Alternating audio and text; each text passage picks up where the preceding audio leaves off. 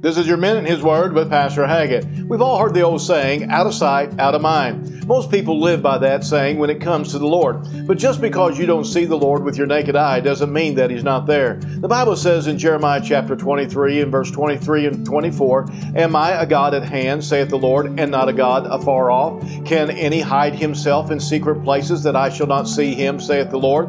Do not I fill the heaven and the earth, saith the Lord?" You see, the God of heaven is a God of all creation and the earth. You might think that He's not around and you can live any old way and not be seen by the Lord. But He's there and He does see everything in your life.